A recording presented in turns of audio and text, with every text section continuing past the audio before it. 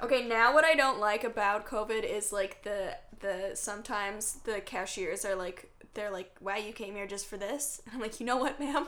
We're trying. I needed it, okay? Yeah. I get it. It's like one thing. Everyone's buying like 5,000 things. Yeah. I only have 2 arms and a backpack. No. Like, I can't carry 5,000 things. No. And I really wanted some Captain Crunch.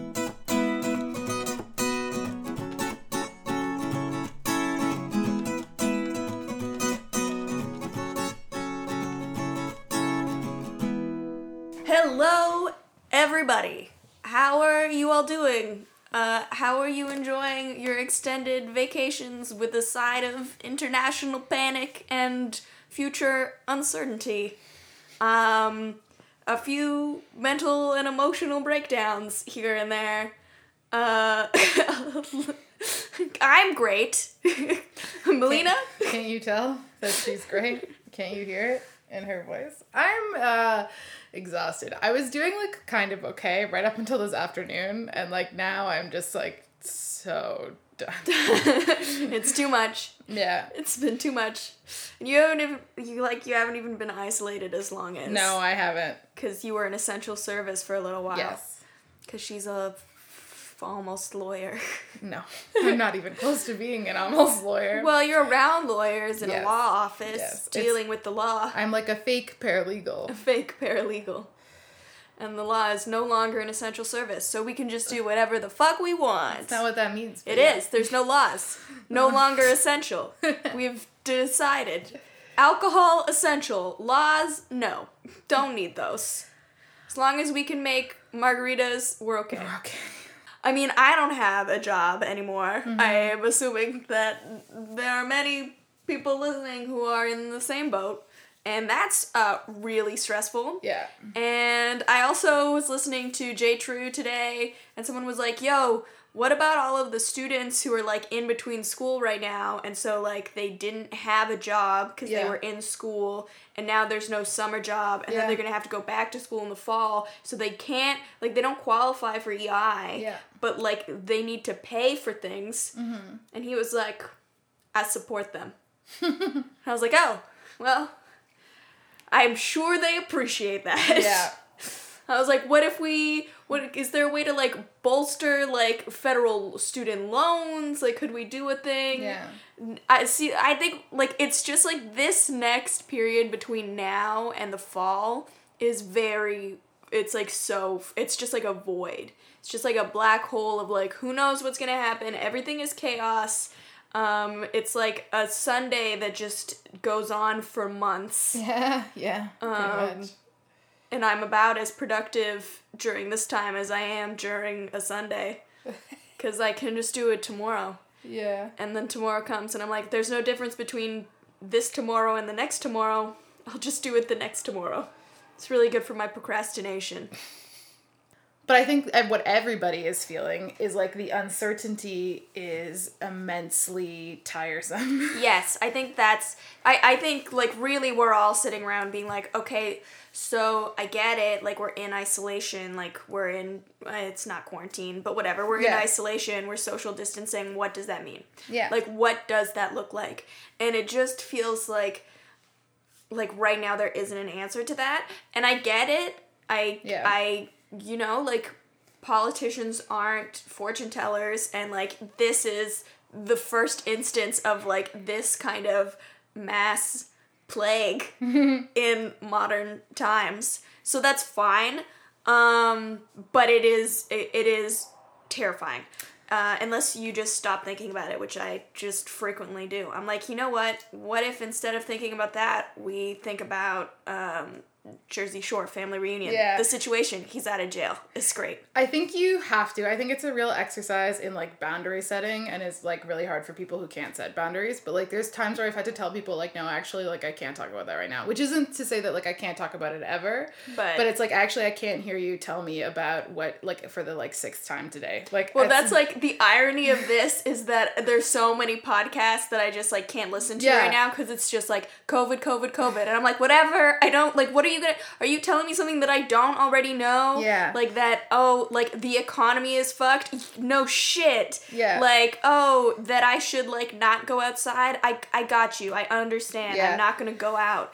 And I get why they have to keep harping on about that. I mean, again, it's like one of those things that's kind of hard to listen to politicians, I don't know, like sermonize at you, where they're just like, don't go anywhere, stay in your house, social distancing, and you're like, you're still getting paid and you're living in your mansion, and like, I don't know if you can tell me to like, me who has to like live in an apartment or like wherever, to just not ever leave my house. Yeah, well that's kind of what happened in New York. But also I think there's like a lack of clarity, and I understand like, you know, you've heard, I just have so many feelings, as I do about most things. But I think there's a real lack of clarity about what X, Y, and Z, whatever it is, mean. And I understand at the beginning of a pandemic, there is going to be a certain amount of unclarity, but I think, is that a word? Unclarity. I don't think that's a word. I don't think there's going to be either. A certain amount of confusion, whatever. And so, you know, what is the opposite of murky, opaque? I don't know. There's going to be a certain amount of like faffing about, because Indeed. We don't know what it looks like. But I saw this really good article that was like, hey, actually, like, so, you know, in like December/November of last year, we kind of like knew that this was coming, and like there were people who were warning about it. And I think that we could have like, not we, but like politicians done a little bit more to prepare. And what I would have really liked is if like maybe in like early March, late February, someone would have been like, hey, this is why social distancing is effective, and this is what it looks like if you are in XYZ position, right? Because obviously it's different for people who are living in apartments versus houses. It's different for people who have to go to work and who can't. But what I really needed a leader to do was be like, hey, this is what your week will look like. Yes. This is how effectively we can get. And one of the reasons why I think it didn't work, and why I think, is because nobody knew what it meant. And yes, I think the lack of information as well about what makes this dangerous and like what it entails and like what the issues are, because we always get hung up on the death toll, the death rate, and it's like that's actually not the worst part about this, and that's not what's overcrowding the hospitals. It's that people can get this, and like some of them obviously have milder cases, but like people can get this who are not going to die from it, but who still need to be in a hospital because they need to be on a ventilator. And that is a huge problem, because eventually like we run out of space, we run out of those resources, and then people who shouldn't die from this or like shouldn't have like a near death experience with this will, because there'll be no one there to help them. Well, that's why I have some like several notes, but one of the things are like recommendations if you're struggling to like because we're not going to run down what it is or how you get it, because we're not epidemiologists. And I actually ultimately think like more inexperienced and inaccurate information makes this worse. Yeah, for sure. But that's why like I really like something I said at the beginning, because I was misinformed, was like, oh, well, like, SARS was worse, and, like, we didn't panic this much about it. And actually, SARS and COVID are not a one-to-one comparison. They're actually a very poor comparison, because they're viruses that work in entirely different ways. Right. And it's exactly like you said, the issue with COVID is that it has the capacity to completely overrun a medical system, which means that, like, there will be people who will die from it who wouldn't necessarily under any other circumstance, and also people who have other medical issues can't access. It's like a whole clusterfuck. The thing with SARS is that it kills most of its hosts. So like you don't have that same issue. You have other issues. Yeah. Death is bad. Terrifying. But it's not the same thing. But it's a different problem. I didn't understand that until I listened to, and this will be my recommendation for the science, Dr. Abdul El-Sayed, who does a podcast called America Dissected, who is the world's both dreamy boyfriend and epidemiologist. Hi. Yeah, he's real life Grey's Anatomy. He's lovely, but he just does a very good job of like explaining why we need to take this seriously without causing panic. And if you want like a rundown of like what it is, how it spreads, like what your week will look like if you are in X, Y, and Z. If you want considerations of like people with addictions, like whatever, all that stuff, like he breaks that all down. And what I do is like I just listen to that, and then if I have to, I check on the stats from like my province, because he is American, so the political stuff is admittedly less relevant for us. But you have to find a way of like controlling your news intake, or like you literally will just short out. Yes, yeah, because it is exhausting. Yeah. And you just can't be listening to this like 24/7. No. You're like, oh, I get it. Like, the other thing I really want to recommend is 538's last episode. Again, it's another American thing, but they're not talking about like American politics specifically. Basically what they are, they're statisticians. That's what they do. But the episode breaks down why epidemiology is not an exact science, and how algorithms are adjusted to create the projection models. Now that sounds like a lot of jargon, but they break it down in a really like consumable way. And that's not for me to say that like politicians should never say stats ever. Right. That's like not what I mean. For me, having that background helps me when I see these really scary stats. I'm like, okay, this is actually what that means, and this is how it's subject to change. Yeah. And I find that helpful. So I would like definitely recommend that. Yeah, for sure. I also think the issue is like people, when they take this like seriously, take it seriously in like the least helpful ways. Yeah, of course. Like we're all gonna run to the grocery store and steal all of the food and the toilet paper, but we're not gonna stop socializing. Yeah. And you're like, what? Well, there's not a food shortage. And stop touching each other. Well, and supply chains aren't closing. Like, even in the last essential services that's come out of Ontario, the supply chains are still open, so food is still being produced, like toilet paper is still being produced. But that's what I mean about leaders having had to be more clear on the outset. I mean, I think people are, like, stupid and chaotic anyway, so, like, there's that. But I just think there was a lack of clarity about, like, this is what social distancing means. This is what isolation means. Or, like, this is what pandemic means. Yeah, like, I just feel like it was, like, state of emergency pandemic. And people were like, wow, I gotta buy all of the things. But I think if you understand that supply chains aren't closing, if you understand that, like, this is how you'll be able to access these services over the course of a week. Like, this is how you'll be able to do this. Like, there would have just been, like, a little bit more... One, I think it would have been more successful. Yeah. And, like, that's obviously... And it is kind of, like, a little bit too little too late now. You're like, okay, well... Now we exist in this weird reality that, like, just constantly feels like it's the end of the world. Yeah. We're just slowly crawling towards the end of days. On that note, I'm going to make us share some things that have made us happy. Oh my god. Yeah. What? So... I don't know. No. What? Nothing makes me happy. Okay, well, I'll do it first, and then you can do it, because I think it's a necessary exercise. Oh, man. So I have 3 things. The first thing is, if any of you remember the TV show Kiki's Delivery Service, No. It was a movie, and then they turned it into a TV show. I would recommend both. It's fabulous. It's an anime. It's this, like, girl delivers things on a broom, has encounters. It's just wholesome, lovely fun. Also very beautiful.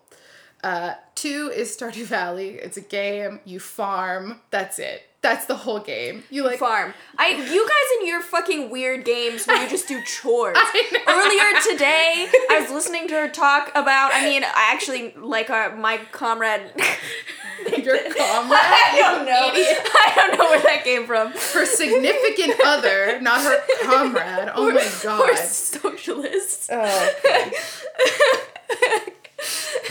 All right. I killed myself. Okay. Anyways, my comrade was talking about this video game where all you do is walk. You just walk. But it's a really pretty walk. What is this? And then there's another one where you just swim. And it's like, it's an experience. And it's like, fuck all of you. If I can't win, it's not a game. Okay, so here's the thing about Stardew Valley. Now you're just farming. Here's the thing about Stardew Valley. Do you get an award for being the best farmer? Well, you like earn money. So it's capitalism. I'm just promoting capitalism. The music is really cute. You like plant your little parsnips. You sell them and then you buy more little parsnips. You fish. I don't know. Everything is cute. Everything makes a little tiny cute noise when you like, if you cut down a tree, it goes bloop. And I think that's accurate. I think that's how trees sound when they fall. And then when you run out of energy, you have to like sleep. Yeah. So it's just like life. Yeah, it's just like working a farm. It's cute. But cuter. And then the third thing is Bon Appetit's Foodcast. Yeah. So, like, basically, Bon Appetit, if you don't know what it is, you've been living under a rock, and that's, like, fine. Live your best life. But the Foodcast is, like, where they just do interviews with people, and in particular, I would recommend the interview with Jose Andres, who's, like, this, like, incredible chef who, like, also does a lot of philanthropic work. He does a lot of, like, social work with undocumented immigrants. Like, I like it because he believes, he's like, well, if we in the restaurant industry are going to rely on, like, a certain kind of labor, we then have to protect that labor. So he speaks in front of Congress all the time. And he, again, is, like, very dreamy. Yeah. So 10 out of 10. And then dreamy. Samin Nosrat, who is the world's, like, she's just, like, sunshine in a person. She's just, like, so happy and lovely and just wants to, like, make focaccia and, like, teach you about food. Yeah, if you like Persian food, she also has this, like, amazing, like, article about the best Persian food. Anyway, they're both just, like, sunshine people, and so that is when I feel the calmest, when I'm listening or doing those things. Excellent. Yeah. Okay. Well, I don't know if I've talked about this before, but there's a book series called the series is Green Creek. Mm-hmm. The first book is Wolf Song. It's by T.J. Klune. I mean, I've talked to you about this, but it's like a series about a wolf pack, and they're all sexually fluid, and it's beautifully written. Yeah. It's like so lovely and so soft and wonderful, and it's like everything that you want at this time in the world's history. It's just, I can't recommend it enough. Like, it's worth it. Just buy it on Amazon. Just buy all 3 at once because you'll want them. You think that you won't, but you will. You'll be, like, so in love with this, like, 2 chapters in. Yeah, it's just, like, beautiful. I feel like maybe I mentioned this before, but it doesn't matter. I don't think that you have. Things that is, like, truly the thing that brought me the most joy. Nice. While I've been in isolation. And then...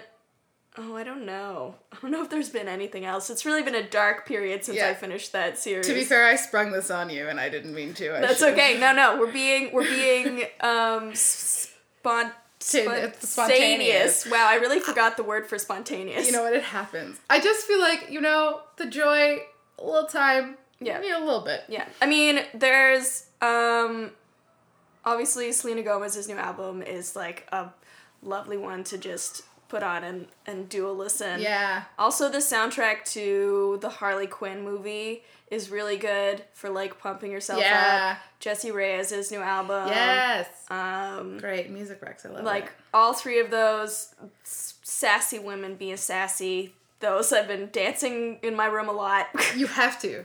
Truly I do. You have to, yeah. Lots of dance parties in my room. Yes.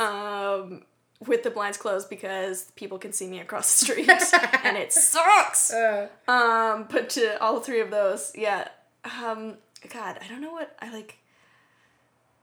else. Oh, a joint rec. We all watched Feel Good, which is Mae Martin's show on Netflix. Yes. Although, like, it gets really stressful, but it is a kind of stress that will take you away from the, like, stress that's actually happening in the world. So, like, you can choose your stress. It was good. It was fun.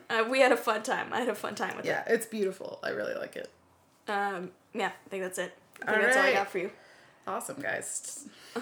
All right, we're talking about porn today, but there's, like, a great transition, which is that Pornhub released these stats for the way that, like, viewership and, like, traffic has changed since sort of, like, the COVID madness began, which, like, there's a host of problems with Pornhub, but I love that there are a bunch of nerds who just like to release stats all the time, because this is the kind of shit that I find fascinating. Yeah, for sure. So, in case you were wondering, okay, also, Pornhub is offering, like, their premium, like, you can get premium Pornhub until, like, April 23rd. Anybody, anywhere in the world. I'm not really clear on what that means or what that offers you, but it's a thing. So, if you want to jump on that deal, go for it. Yeah. But worldwide traffic for the average day is up 11.6%. That makes sense. And then the daily traffic in Italy is up 57%. In France, it's up 38%. Spain, 61.3%. The US is 6.4%. And Canada is 7.2%. And I feel like we can tell which countries are taking this more seriously by the increased traffic to Pornhub. Like, US and Canada were way down there. We're like just way, way at the bottom. And then also the times when traffic is high has shifted. Yeah. So there's an increase of traffic at 3 in the morning because people don't have to get up for work the next day. I guess not, yeah. And then there's an increase in traffic at 1 p.m. because people are at home. I guess they, like, masturbate before they go to sleep, and then they wake up at, like, 1, and they masturbate to wake up. I guess, yeah. It's, like, a wild life. But those are the two, like, there's the kind of shifts, because it used to be that the high traffic time was somewhere between, like, 10 to 11 p.m. Yeah. Again, it's, like, I guess people going to sleep. But now it's 3 a.m. because, like, time doesn't matter, and there's no work day, and, like, fuck it. And 1 p.m. because, again, everyone's just at home doing nothing. Yeah.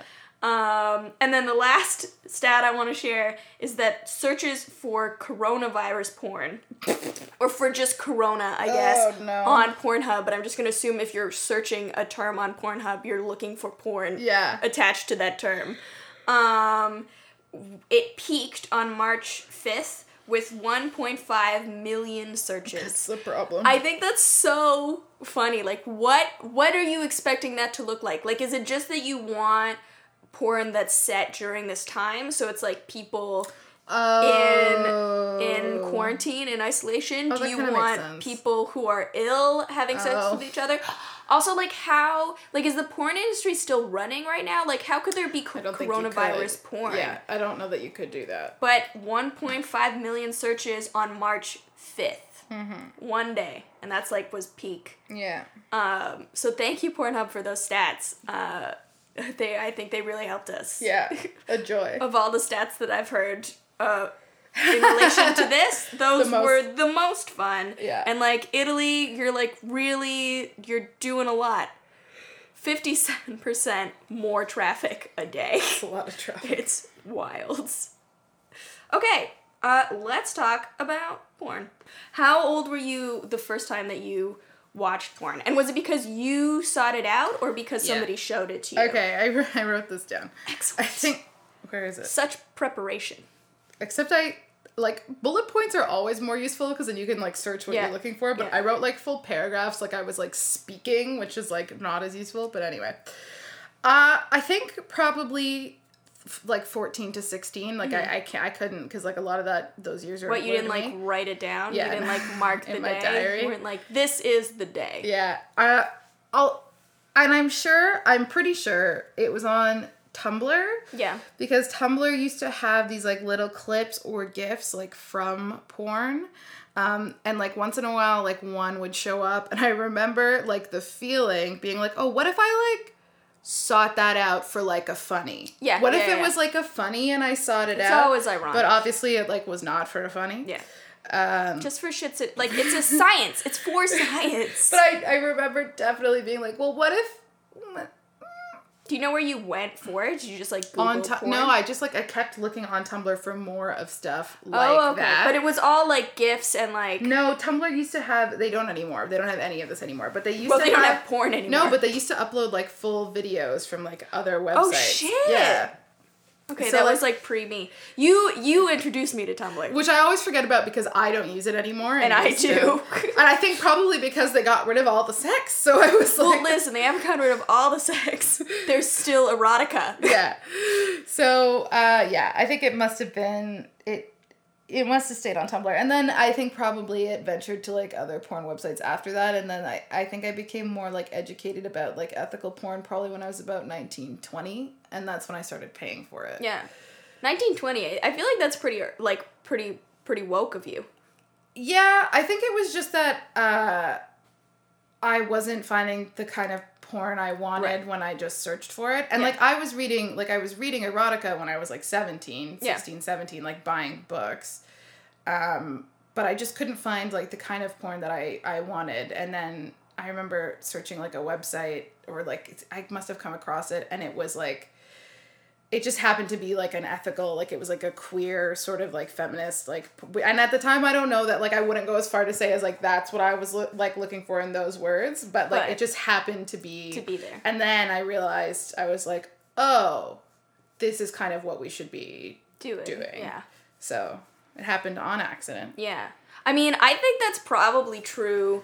Like, I think probably the most porn I've ever seen is on Tumblr, but just in, like, GIF and, like, photo form. And then, like, I was definitely reading, like, but it's hard. Because, like, I was reading what I would have considered at 15 and 16 to be, like, poterotica. But looking back, I don't think it really was. Yeah, I think it's all relative. Yeah, I mean, it is all relative. Like, it was definitely still in, like, a PG, like, 14 realm. Like, it was, like, people, like, making out. Yeah, yeah, I get in that. Stairwells, maybe a shirt comes off, yeah. I don't know, and you're like, oh my god, it's so scandalous. And also, usually it's, like, two guys, because, like, that's was sort of, that's mostly poterotica, but like not all of it.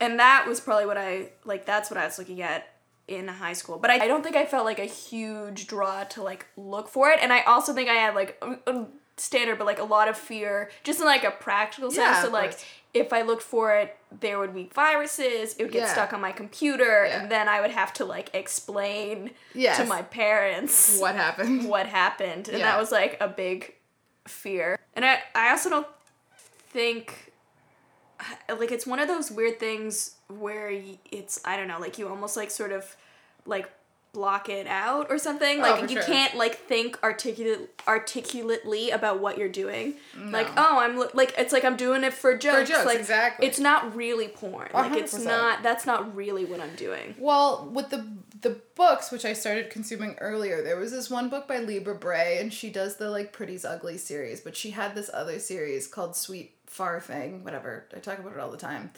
And it was in the YA section, which is odd because it wasn't YA. They were all in their 20s. Interesting. But I think it's because she's written 2 other YA series. But there was, like, a lot of sex in it. And I remember, like, being really, like, into that. And then I was like, oh, and the cover kind of looks like an erotica novel as well, but it's not.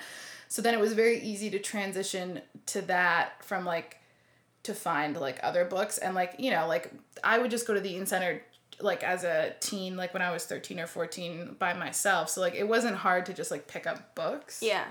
Yeah. I mean, I definitely was introduced to sexual content through books. Yeah. I wasn't buying books because I didn't have spending money in high school, but my older stepsister would just have books. Yeah. So then I was like, well, you can just have my old books. Yeah. So I would just read these books, and then all of a sudden there's, like, sexual content. You're like, whoa, what's going on? Yeah. But to me, it's always been way easier to consume sex, like, in literature than it is to watch sex. Sure. And I think that's for, like, multiple reasons.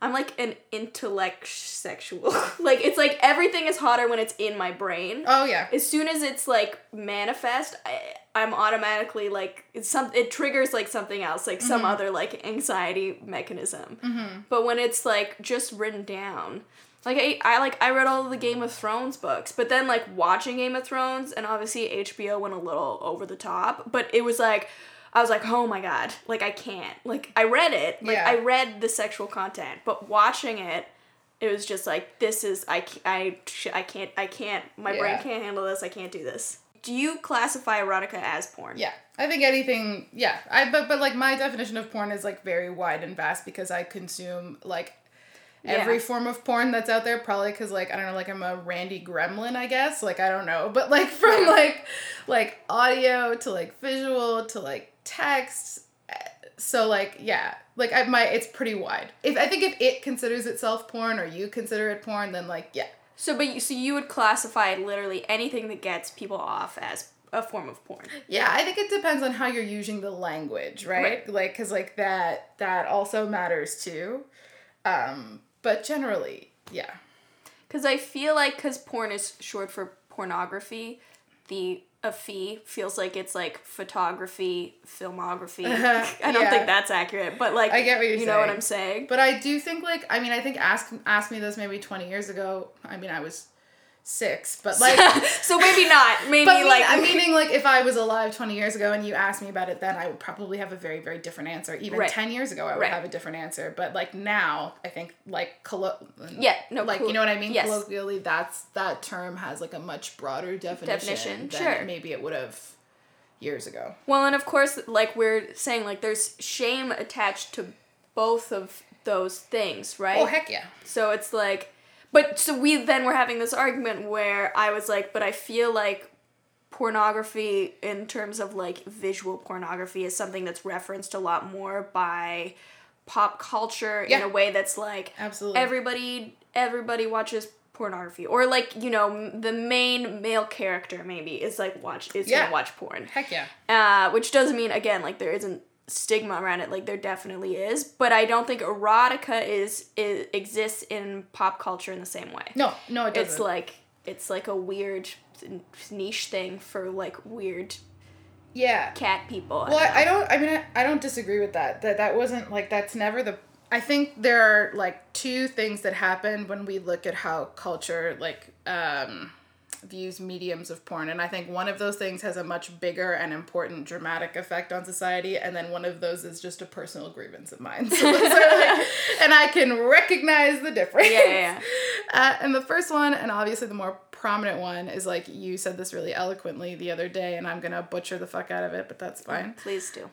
Visual porn, even though it's like considered, visual porn, even though we like still have a stigma around it, is considered normal because quote unquote everybody watches it, and even though there's varying degrees of shame based on gender, race, whatever, it is sort of accepted as like the normal thing. Yeah. Whereas like erotica, and I think that hierarchy happens because one of those things is considered feminine and one of those things is considered masculine. Yeah. Whether it is or not, that's not true. That's not the point. The point is like in society we give it those connotations. 100%.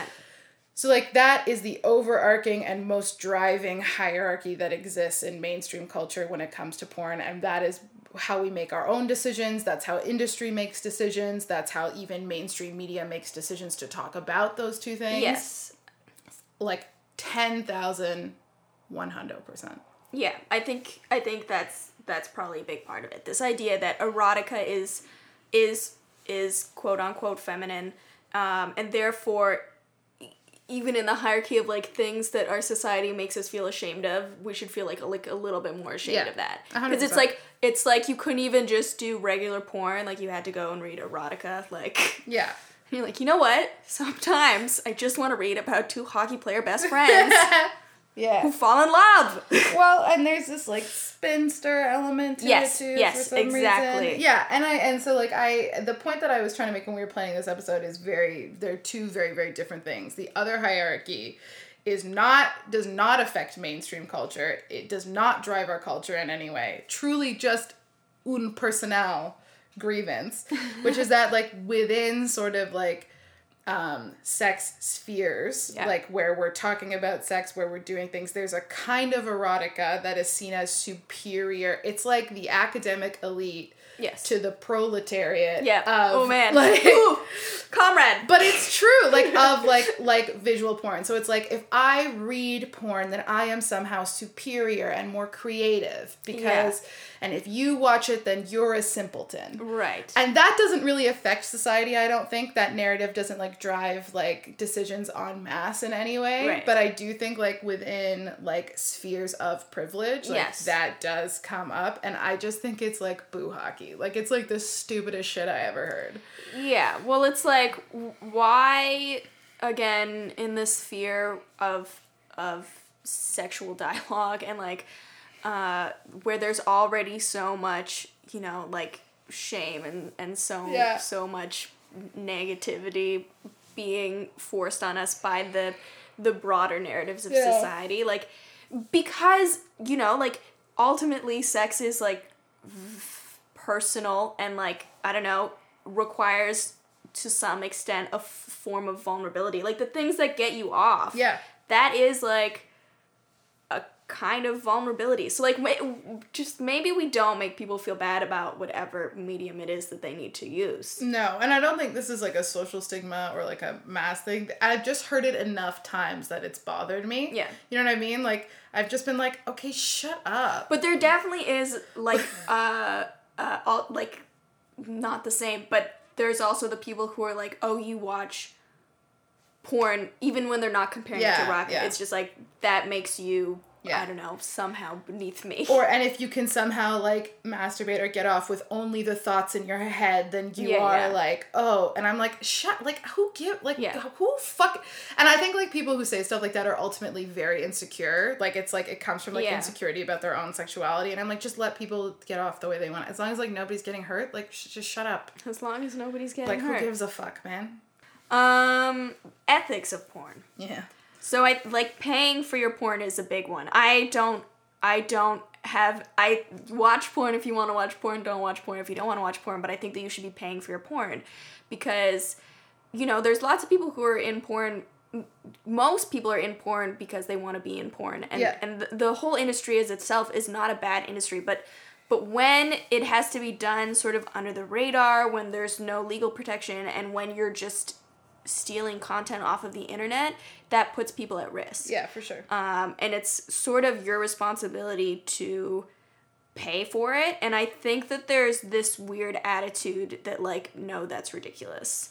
Yeah, I think there's a lot of different... I think, one, because, like, websites like Pornhub make it so... And, like, not every free platform is created equal. I think that's also true. Like, there's, like, you look at Pornhub versus something like Bellesa, right? Which is, like, funded through other means, and then they produce free content, but they make money by selling vibrators and, like, you know what I mean? Right. So, there's different kinds of structures that you can access. I think the important thing is to do your research and do your due diligence. Yeah. But I think you're right. I think there's, like, people are like, well, it's ridiculous. Why should I pay for it? Because it's free. And then I also think there is a stigma around paying for it because then you have to admit somewhere that you are watching it. Like, you have to make an active decision, whether it's entering a credit card number, like, whatever it is. Like, there's a little bit more you can't just be like, oh, I'm doing it for a funny. You know? Well, it's like what I said, like, we have this, like, weird cognitive dissonance where it's like, no, this isn't really what I'm doing. I'm not really looking for porn. Like, I'm not really reading or watching this to get off. Like, that's not what's happening. And then as soon as you have to confront that, and it's another reason that, like, lots of people who watch porn will then, you know, shit on porn or will think poorly of porn stars or sex workers or, you know, adults, performers. And you're like, well, I don't understand. Like, they're literally providing you with a service. Yeah. You should respect that. And I think that's another reason that people don't think that they should have to pay for porn. Absolutely. Because they don't respect the people that they're watching, and that's, like, a huge issue. And I think that's societal as well, right? Because we have this sort of stigma that it's not real work, that it is something that people who are desperate do, that it's like somehow dirty and bad, and it's not. And if you listen to people in the industry talk about it, lots of them can talk, like, they're very articulate about, like, why they're there and the industry that they're in. And again, because sex is such a big part of, like, our lives and existences on this planet, I think it just seems so ridiculous to look at this industry that so many people have used or continue to use and just disregarded in that way. Yeah, no, I think that's absolutely correct.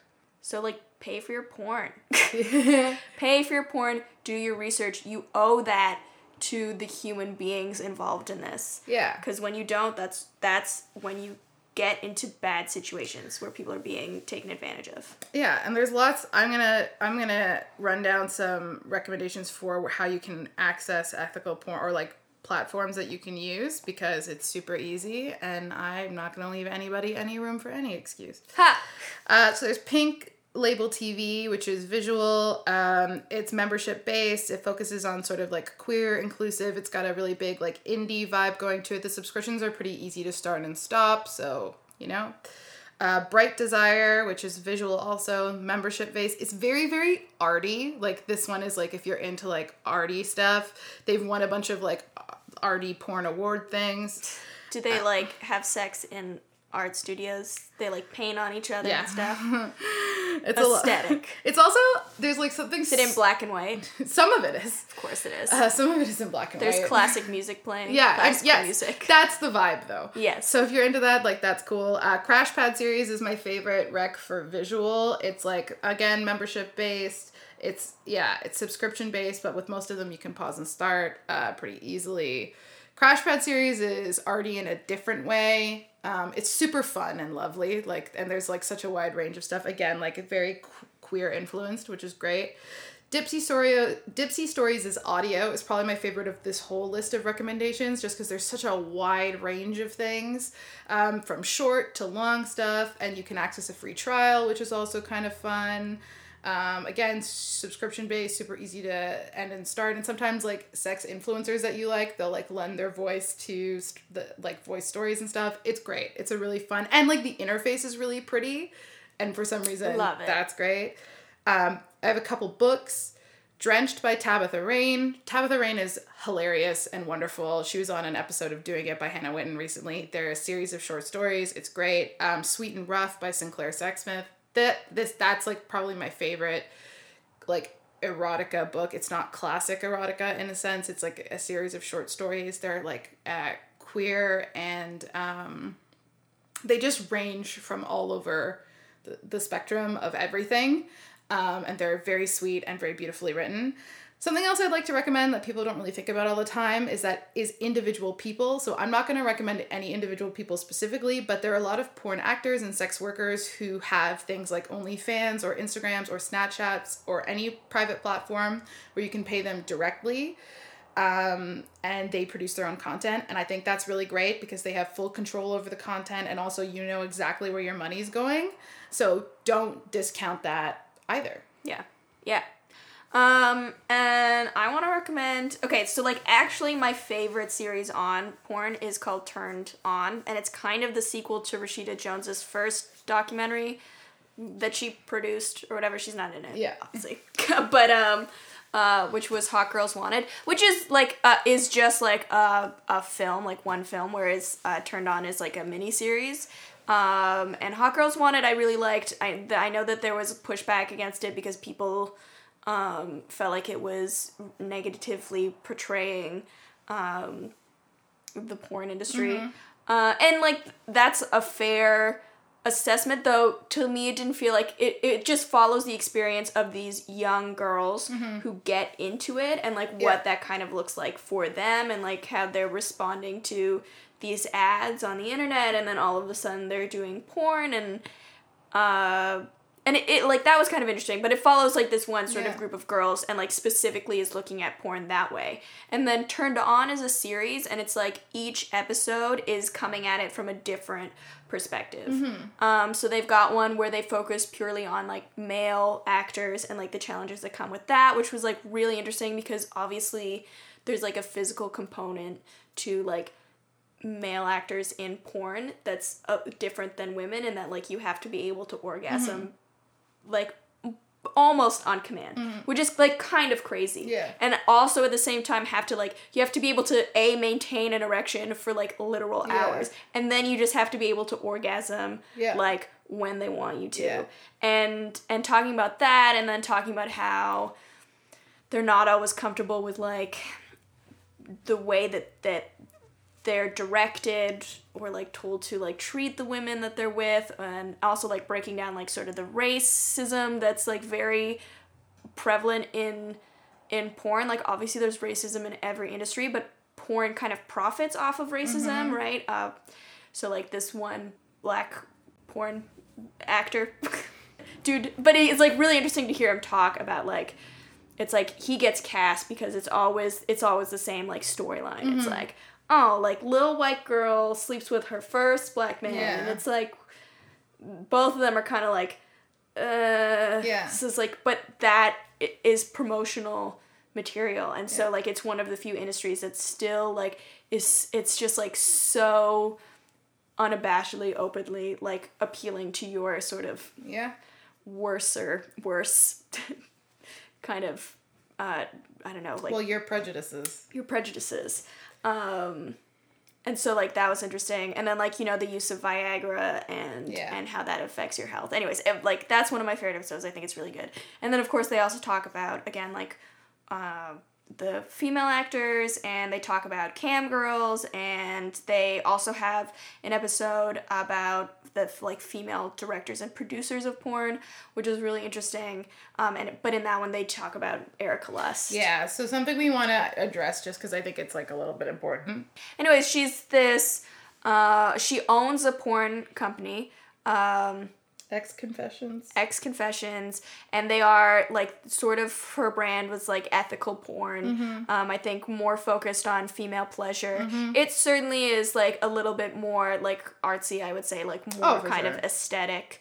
And in this documentary, she I love listening to her. She's talks very eloquently about it. She does. And about sort of the issue of, again, like, ignoring porn, like, it's not being consumed, and how dangerous that is when, you know, you have places all around the world, you know, like America and whatever, that don't have proper sexual education. Yeah. So that porn becomes sex ed. Yeah, she talks about that a lot. Yeah, and I thought that was, like, a really good point. It's, you know, when porn can be dangerous because it portrays this thing, sort of unrealistically and occasionally violently, occasionally, again, with all of these terrible biases.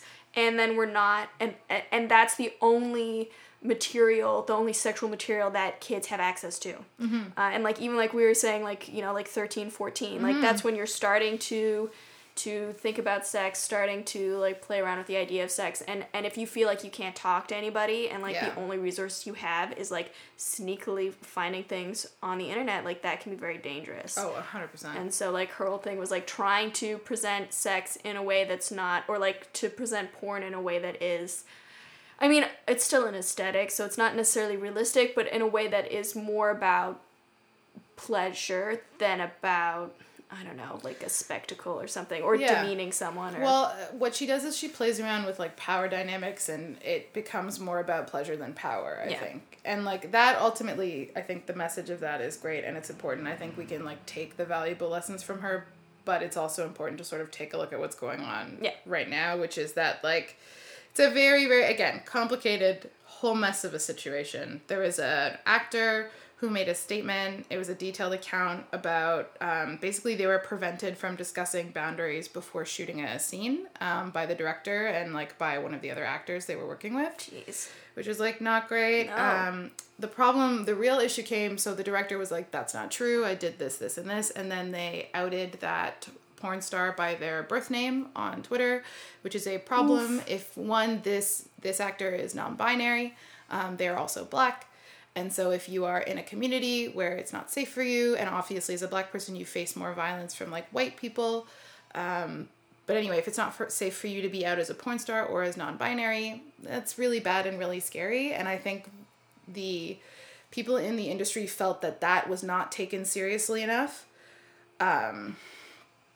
Erika Lust did release a statement, and that was, like, producing a new Bill of Rights to protect boundaries. But before that, there were a couple of tweets and statements that kind of were trying to not discredit, but, like, disparage, just kind of, like, shrug it off by using or playing into stereotypes about Black folks. And I think that, like, that is not great, ultimately. Yeah. And I think it's hard because, like, you can't do everything perfect all the time, which is kind of what she keeps saying. That's, like, her party line. Especially as the owner of a company, you don't have control over every director or every actor at all times, right? So, like, a mistake happens, you fire them, you take quick action, all of that, whatever you do, everything you have to do, and ultimately you take responsibility, fine. That's not, like, really clearly what happened here. Also, there were then other actors of color who had made allegations of abuse against other directors and actors that ultimately were silenced. There was an article that went up on Medium and it was taken down 15 minutes later, and no one has been able to find it since, that detailed those allegations, which is not good. Nope. Some of those actors who have been accused and directors who have been accused of being abusers by multiple people were hired way, way long after the fact. It's not great. It's not great. And so this is where we invoke the Woody Allen rule.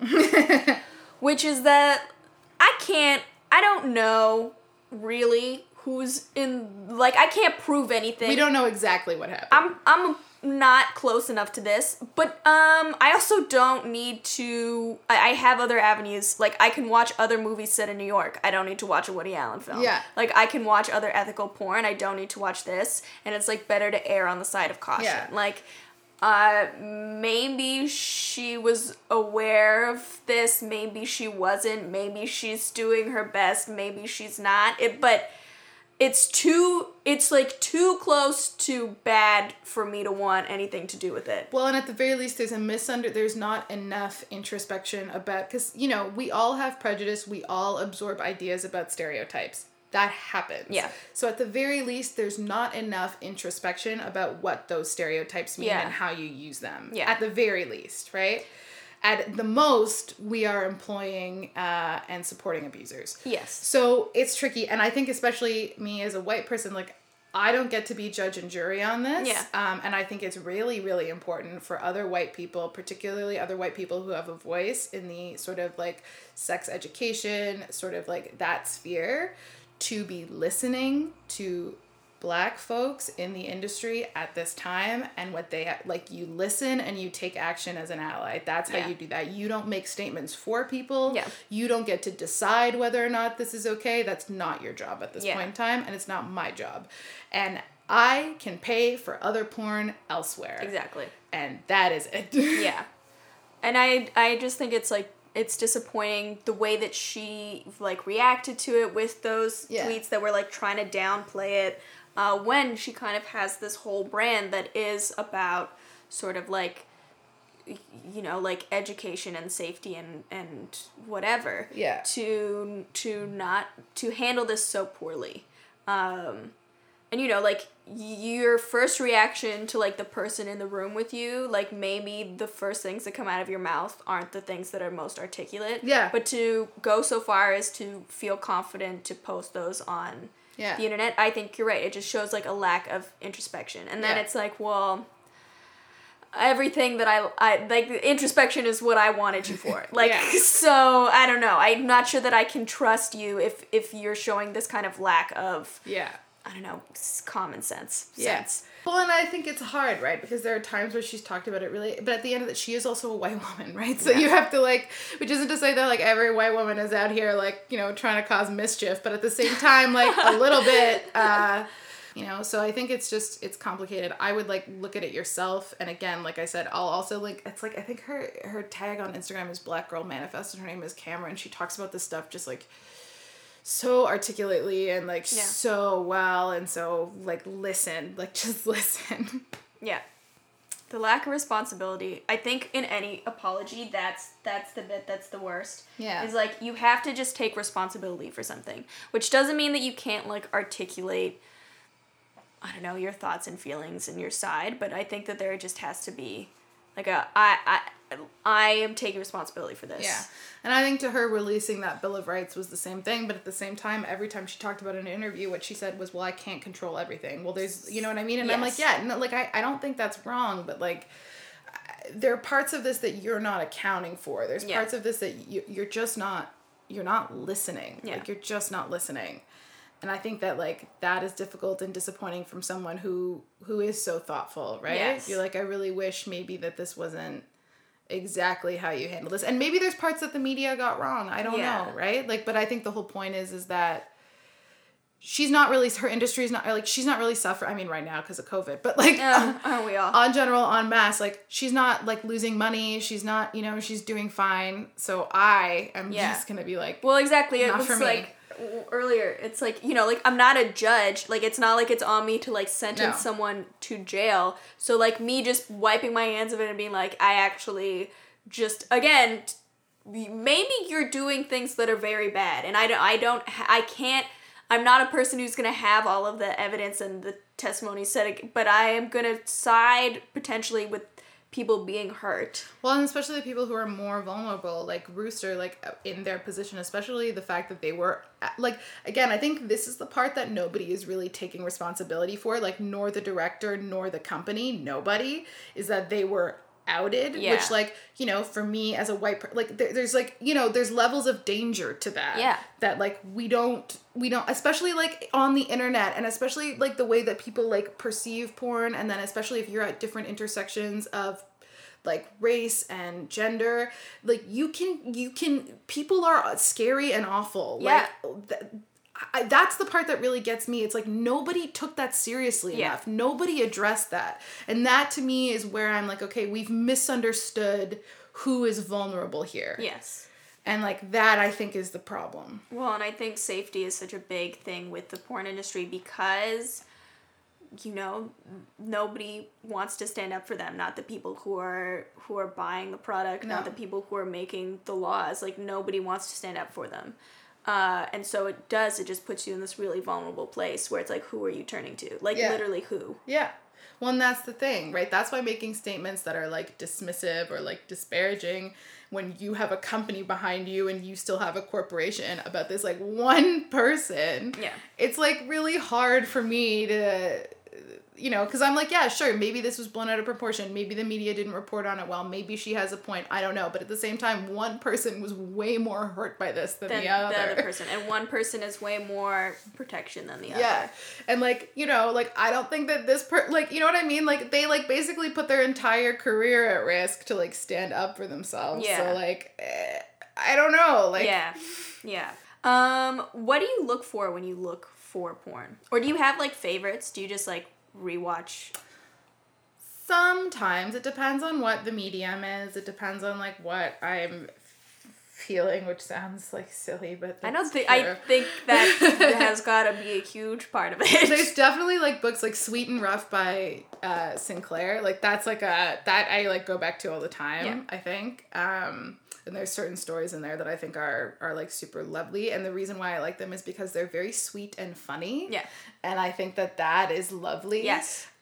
Same with like some of the videos on Crash Pad series. Like there's like a silliness to them that I just think is like so wonderful. Yeah. You know, where I'm just like, yeah. And then it immediately puts me at ease. Yes. Because there's a lot of shame and sort of like, you know, like stigma about masturbation, I think especially for women. Yeah. I think especially because like, you know, like sexuality plays into it and, you know, like there's a whole thing. So I try to look for stuff that puts me at ease. And usually that is like something with maybe like a sillier or like lighter tone. So yeah. The audio stuff, if I'm looking for audio porn, that is maybe where I'll take the opportunity to explore like interests that are maybe like not as light, because for some reason having it be audio makes it like less immediate to me, or I'm less confronted by what it is I'm trying to explore, whether it's like BDSM or like certain kinds of kink. So like that's kind of how I try and break it down, which like is not like, now that I'm thinking about it I can articulate that, but when it's I'm not really thinking about it in that way. Of course. You know? I think I definitely like I have books that I go back to, like not even erotica, but just like books that have sex scenes in them, where I'm just like, that was hot, we're gonna go back there and read that again. And I think the big thing for me is always like, I like knowing the characters. Mm-hmm. I like there being characters. Yeah. I like there being a story. Like, it doesn't have to be like an intense story. Yeah. And there's a great spoken word that I've shown everybody I've ever met because I love it, and now I'm not going to remember what it's called. You just send it to me after, we'll put it in the show notes. But it's about Poderotica and her talking about how that's her porn and people tell her that it's not valid. Yeah. And her being like, part of what I love about this is these characters exist outside of these situations. Yeah, for sure. They have these like full-blown relationships and like plot points, and it's not just like, I don't know, like she does it way better. You have to listen to it. You have to listen to it. But that's not to say that like if you watch porn where there aren't stories or characters that it's sort of like diminutive or like no. I mean so then the problem was like she's more talking about like kind of the abuse of women, like, by porn industry. Absolutely. Or, like, the exploitation. Absolutely. Not even necessarily of the actors themselves, but just of, like, plot lines in porn. That's really what I meant. And I didn't articulate that. No, that's okay. I was trying to think of the lines in the poetry. No. It wasn't working for me. I didn't mean to be accusatory. I just think it's important to point out because there are people who say stuff like that. So it's, like, important to know that, like, for some people, you need un character. And, like, for some people, you do not. I think for all of us, maybe, we shouldn't be, like, super gung-ho about, like, violence against women. Yeah, exactly. Which I think is the point. Yes, that was but then I couldn't think, I was like, I can't phrase this. No, but it's about, like, how there's this big push for, like, advertising girls who are, like, barely of age. Like, of course. It's, like, the lesbian, all of the sudden wants to, like, sleep with the dude. And you're like, and my porn is unrealistic because they're fucking wizards. Fuck you. Yeah, no, 100%. I think that's something also, just to, like, take it back for a second. Take it back now, y'all. Take it back. One hop this One time. of the reasons why I started, like, looking outside of places that, like, were immediately accessible is because all of the queer porn, like, all of the women to women porn was all for the male gaze. Yeah. All of it. It was so targeted at men. Yeah. And that I found exhausting. Especially, like, now. Well, at the time it was different because I didn't know what I was watching or why I was watching it. And, like, that's not to say that, like, you can be straight and enjoy... and in fact, a lot of straight women do. Yeah. Because, you know, they focus on things that are not just, like, pounding. Which, if that's what you want, that's cool. But, like, nice for diversity. some variety. Yeah. But for me, I was, like, exploring sexuality through porn, and, like, it would, and now I find it exhausting. Now I won't even, I'm like, no. If this is not at the very least directed by a woman, hopefully it's directed by a queer woman, then I'm not interested, because I can't take that gaze all the time. Yeah. It's exhausting. I did this course that was all about sort of like the emergence of pop culture. Oh, yeah. And we had to do these essays that were based on visual material. Yeah. And this one girl did hers on the history of lesbian porn. Yeah. Which I thought was really interesting that because is really interesting. I was like, what history? Like, where did it, like, how old could that history be, right? But obviously she goes way back, and now I can't remember exactly how far, but you know, there's like scrolls and there's like carvings and whatever. And it's not that I didn't know that, but it was like that it would be, because it's something that was kind of, obviously, like, homosexuality has been sort of, you know, persecuted throughout history. And, like, because this was, like, not something you were just, like, uploading to the internet, like, you had to sit there and carve it or, like, draw it on a scroll, I was like, that feels like a lot of danger, maybe. But no, she was able to find these examples of lesbian porn, but something that she was saying is, like, specifically, historically, so much of the lesbian porn centered around penetration. Like, one of the women penetrating, and there's, like, a lot of focus on the penetration, and she was like, that to me says that this wasn't made for, like, lesbians. It was made for men. Like, that there's still so much focus on the phallic object, which isn't supposed to say that, like, lesbians aren't into that, but it's just that was where the focus still was. Like, it was still all centered around a woman being penetrated by something that looks like a dick. Yeah, no, 100%. When that's, like, I think, like, and this is, like, a whole other thing, now it's tangential, but I think, like, a lot of, like, history, both about bisexual women and about, like, lesbians and gay women, whatever term you want to use, like, is forgot. Like, it just doesn't, we don't have it. Like, it just disappears. Because for so long we refused to, and a lot of people say things like, oh, well, like, you know, like, they weren't, like, you know, there wasn't a movement. And I'm like, no, because we just refused to admit that they existed. There's a, like, illegitimacy to that, and that's why I think that's so awesome to, like, pull that and, like, bring it and be like, hey, like, this is what it looks like over time. Yeah, but I also think it's a great example of, like, I think that we take this line that that history just doesn't exist. And that's more of an excuse, and I talk about this because my general area of interest is like like women's history. Yes. Is this a similar line that you hear there? It's just like, well, there just isn't one. Because they just weren't able to produce it. And, like, that's not true. No. Like, and this project shows, like, that was my attitude. Like, I was like, how are you going to find sources for lesbian porn historically? Mm-hmm. Like, maybe you're going to find something from the 50s. Yeah. You know?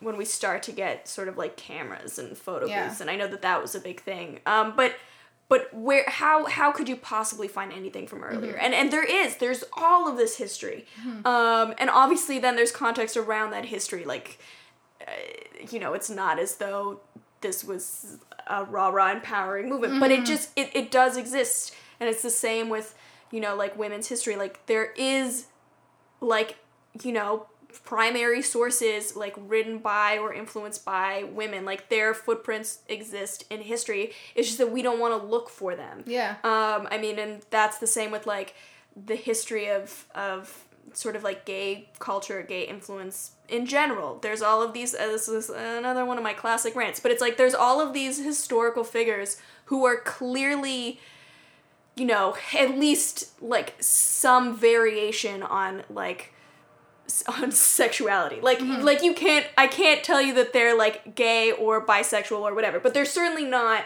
straight. Yeah. And we just don't want to acknowledge that. No. Like, we don't want to make the same inferences about a love letter between two guys that we make about a love letter between a man and a woman. No.